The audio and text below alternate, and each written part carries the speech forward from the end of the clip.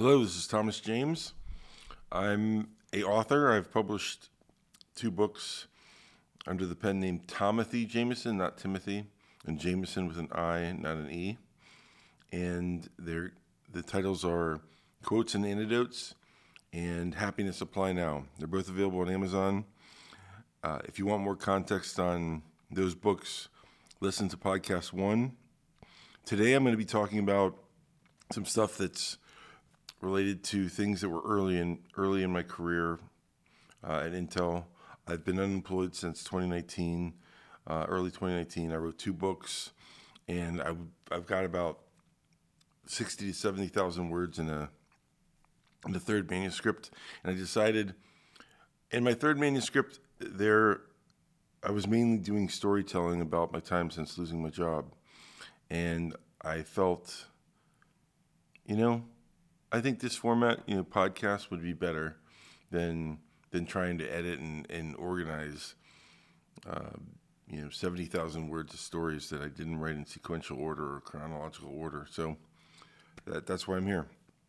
Hope you enjoy them, and I'm glad you're listening. Today I'm going to talk about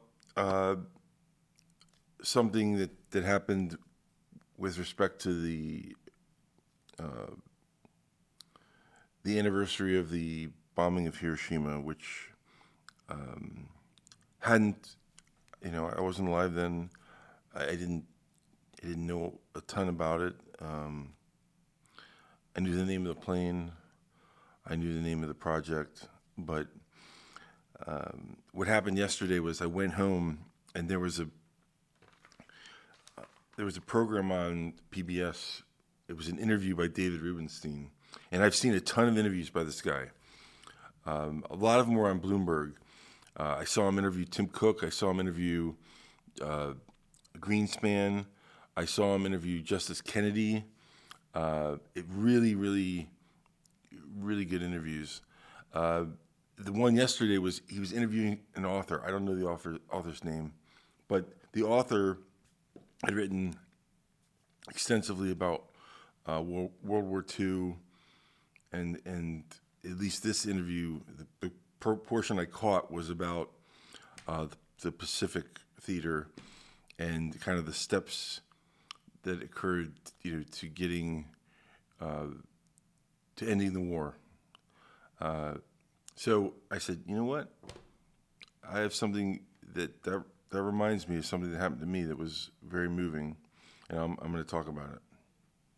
So I used to travel to Japan. I mean, there were different jobs at different places I traveled, but I used to travel to Japan, to Taiwan, to China, to Korea, and it depended on what customers we were visiting. Usually, you took two of the 4 common countries, and you'd visit those customers on a particular trip. And one time I was in Japan, and we hadn't been to Hiroshima before, and so normally when we were traveling to any foreign country, you weren't going to stay in less, like a less expensive hotel. You were going to stay in a very nice hotel. It didn't matter, but when we get to Hiroshima, they're like, we get into this hotel, and it was fine. I mean, I don't have any problem, no matter how big the room is. But this room was the size of like a cruise ship room. It was tiny. And I'm like, what the hell's going on? And so, as fate had it, we didn't have a meeting until late in the day. So we were free to do anything we wanted, in the morning. So I don't think we had to meet in the lobby of the hotel until like 1:00. So I'm like, hey, I'm in Hiroshima.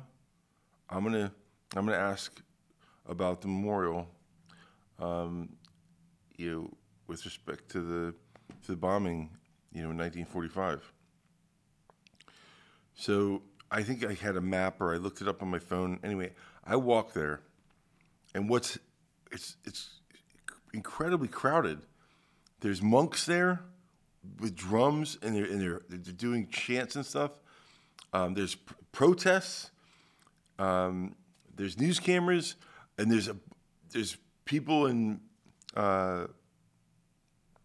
like police ready for a riot. Like they have a water cannon, vehicle, and they're getting ready. They're assembling, and I was like, why is it always like this? And I felt a little embarrassed, but eventually someone said, it's the anniversary. They're having a huge, event. The ambassador to to Japan from the U.S. is going to be there, and they're getting ready to deal with protests, and a lot of them were peaceful, but it immediately I started feeling nervous. There weren't many Americans walking around the memorial. I don't know if I saw a single one, but so there's this big structure. It's like a concrete building. I forget exactly what it was used for, but it was basically ground zero. It just turned out that the bomb exploded right over this building, and the building was made out of concrete. It had a dome. Anything that was not at ground zero got completely flattened. I mean, it's terrible. There's nothing there. But based on where this was located, it didn't get blown. The blast came straight down, and somehow, based on physics, this building survived. And you weren't allowed to approach the building. There was fencing all around it. But I learned all that by reading stuff that was available, like placards that talked about the situation or I don't know how to describe it, but I was, I really felt bad. I took pictures, myself of the building and some of the other things around in that area. There's a park. It's a park, and I wanted a picture of myself, but I was very scared to ask. I wasn't there. It was pride, or there was tens of thousands of people that died immediately, and projections were as high as 100 to 200,000 that died total of after effects. I mean, it was there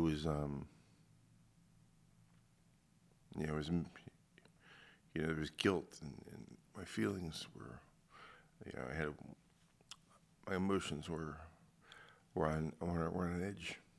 And what I did was, I eventually got up I saw somebody there, or a couple there, and I said, "Please, can you please take a picture of me?"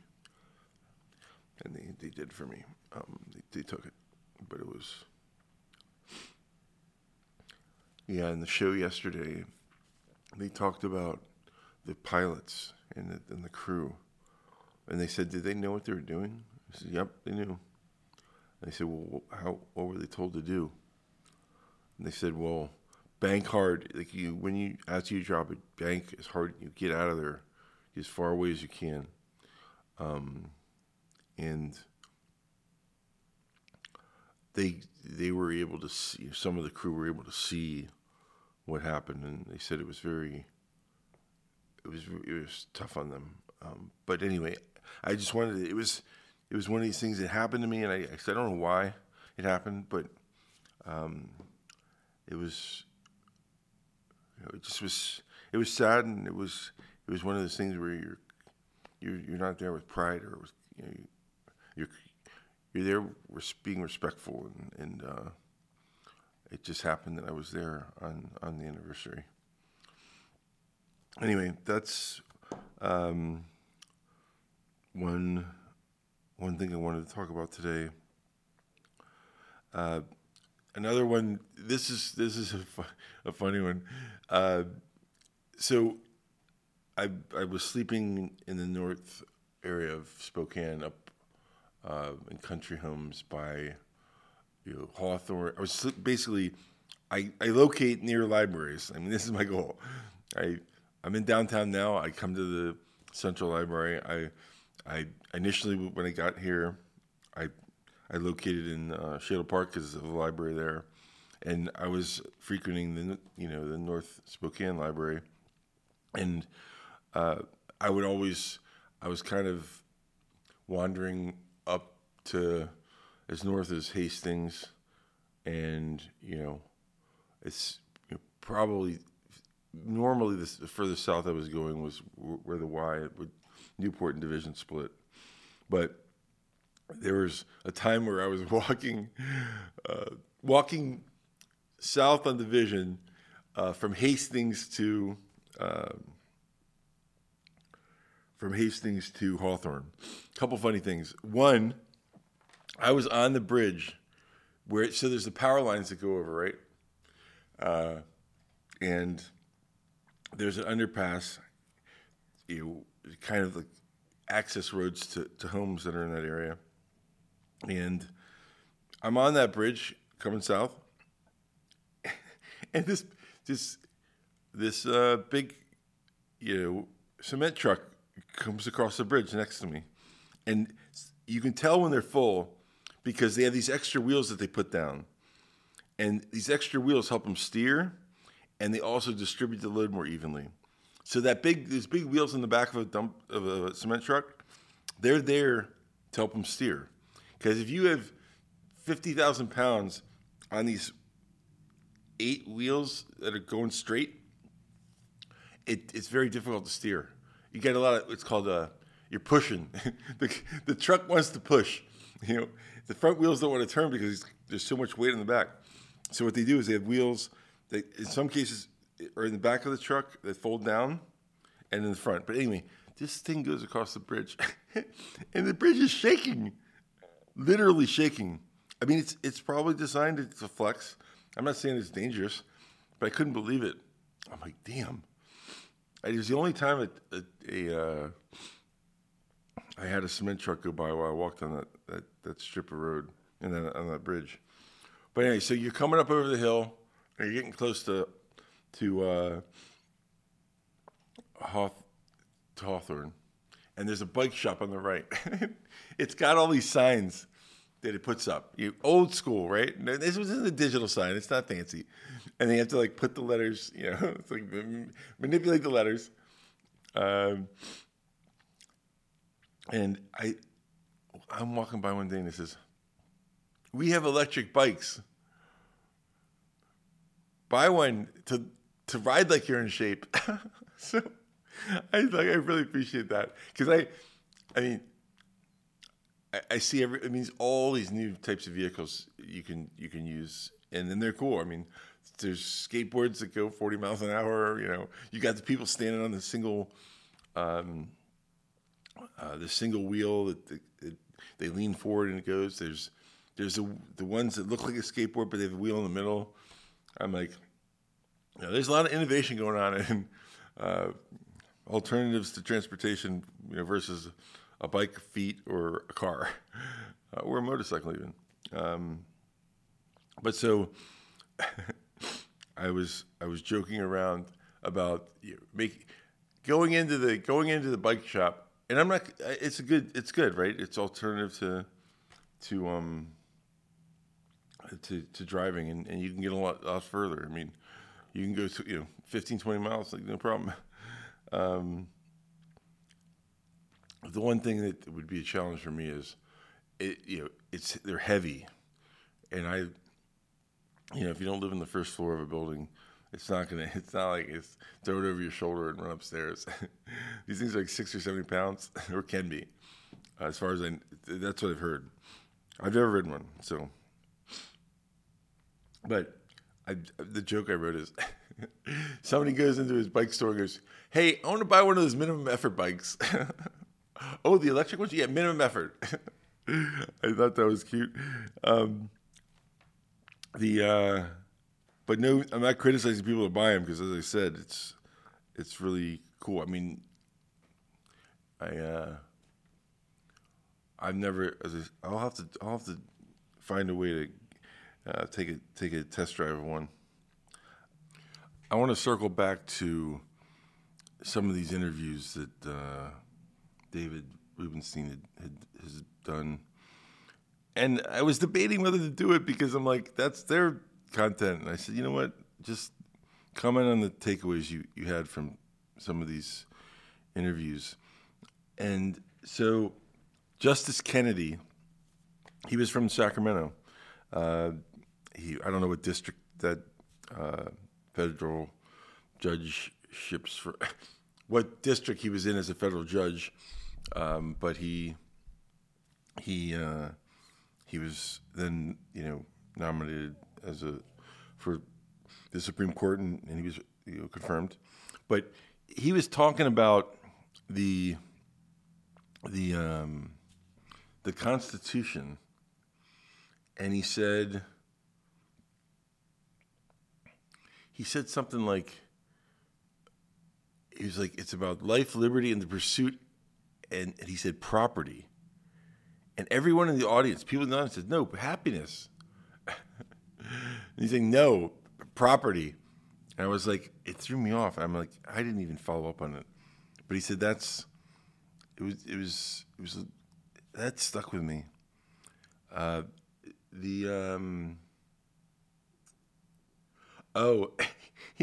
he interviewed Greenspan, this guy was like, he was considered like, a luminary, and he could do no wrong.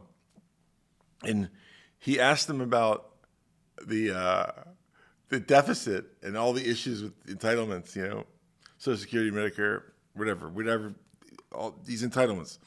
And he's like, you know what? I wasn't going to have to deal with it. He said, I was just kicking the can down the road. I mean, it was almost like he didn't feel like that was his responsibility. No, his responsibility was to, dictate monetary policy, tightening or loosening of monetary policy, and then, keeping the economy growing and moving forward, and not facing, significant recessions or depressions, and dealing with inflation. I don't know if he was considered a hawk or a dove, but he wasn't worried about this looming bubble with respect to the entitlements, and he was honest about it. I was shocked.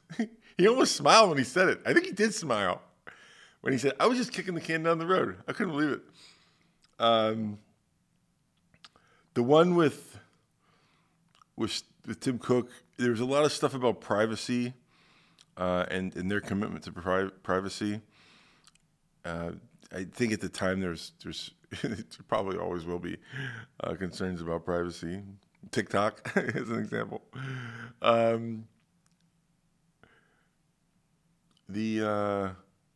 yeah, and he talked about the passing of Steve Jobs, and he said, and this I have a really strong theory about the essence of people and how they are part of their DNA is part of the products and the brands that are projected out there to the world to garner interest and gain customers.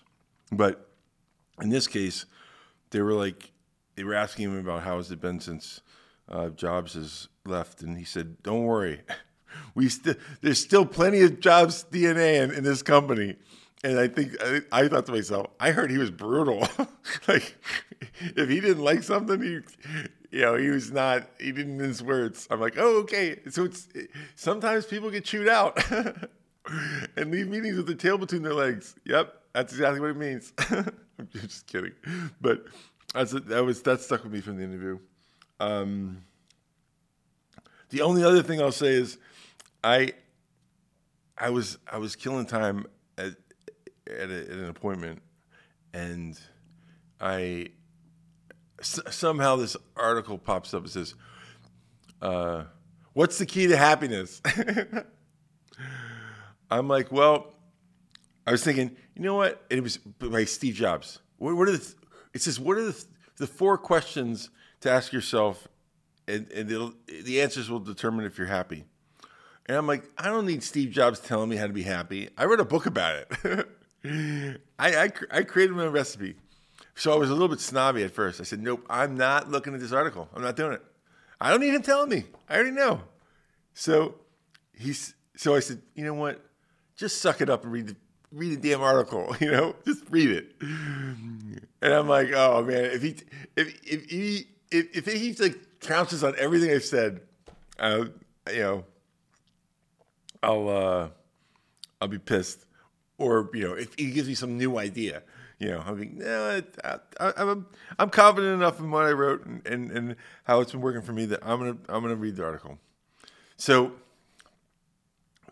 the article is, it was supposed to be 4 questions. There were only 3. It's like, do you love what you're doing? If today was the last day of your life, would you be doing what you're doing today? And then I don't know. They were all along these these lines, and I'm like, it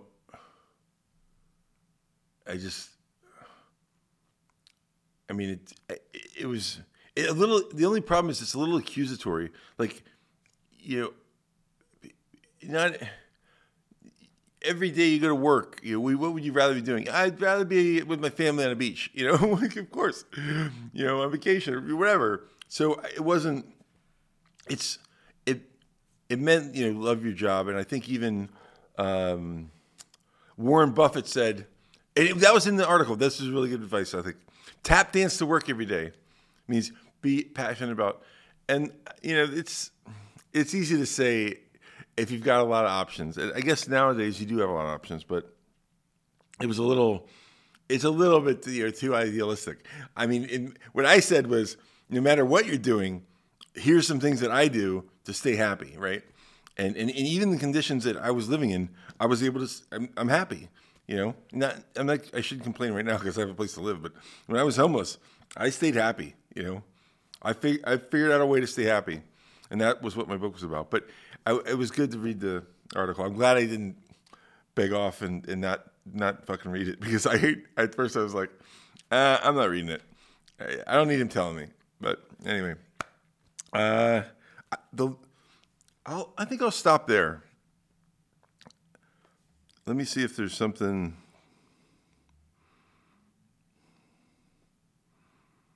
This is a little bit hard to explain. This will be the last thing. So, the Great Seal of the United States is on the back of the.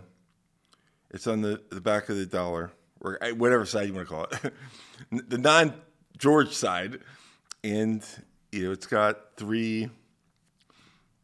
Well, in God we trust, out of many one, e pluribus unum, ennius coptis, which is the spookiest one. It means they favor our endeavor. Who's they?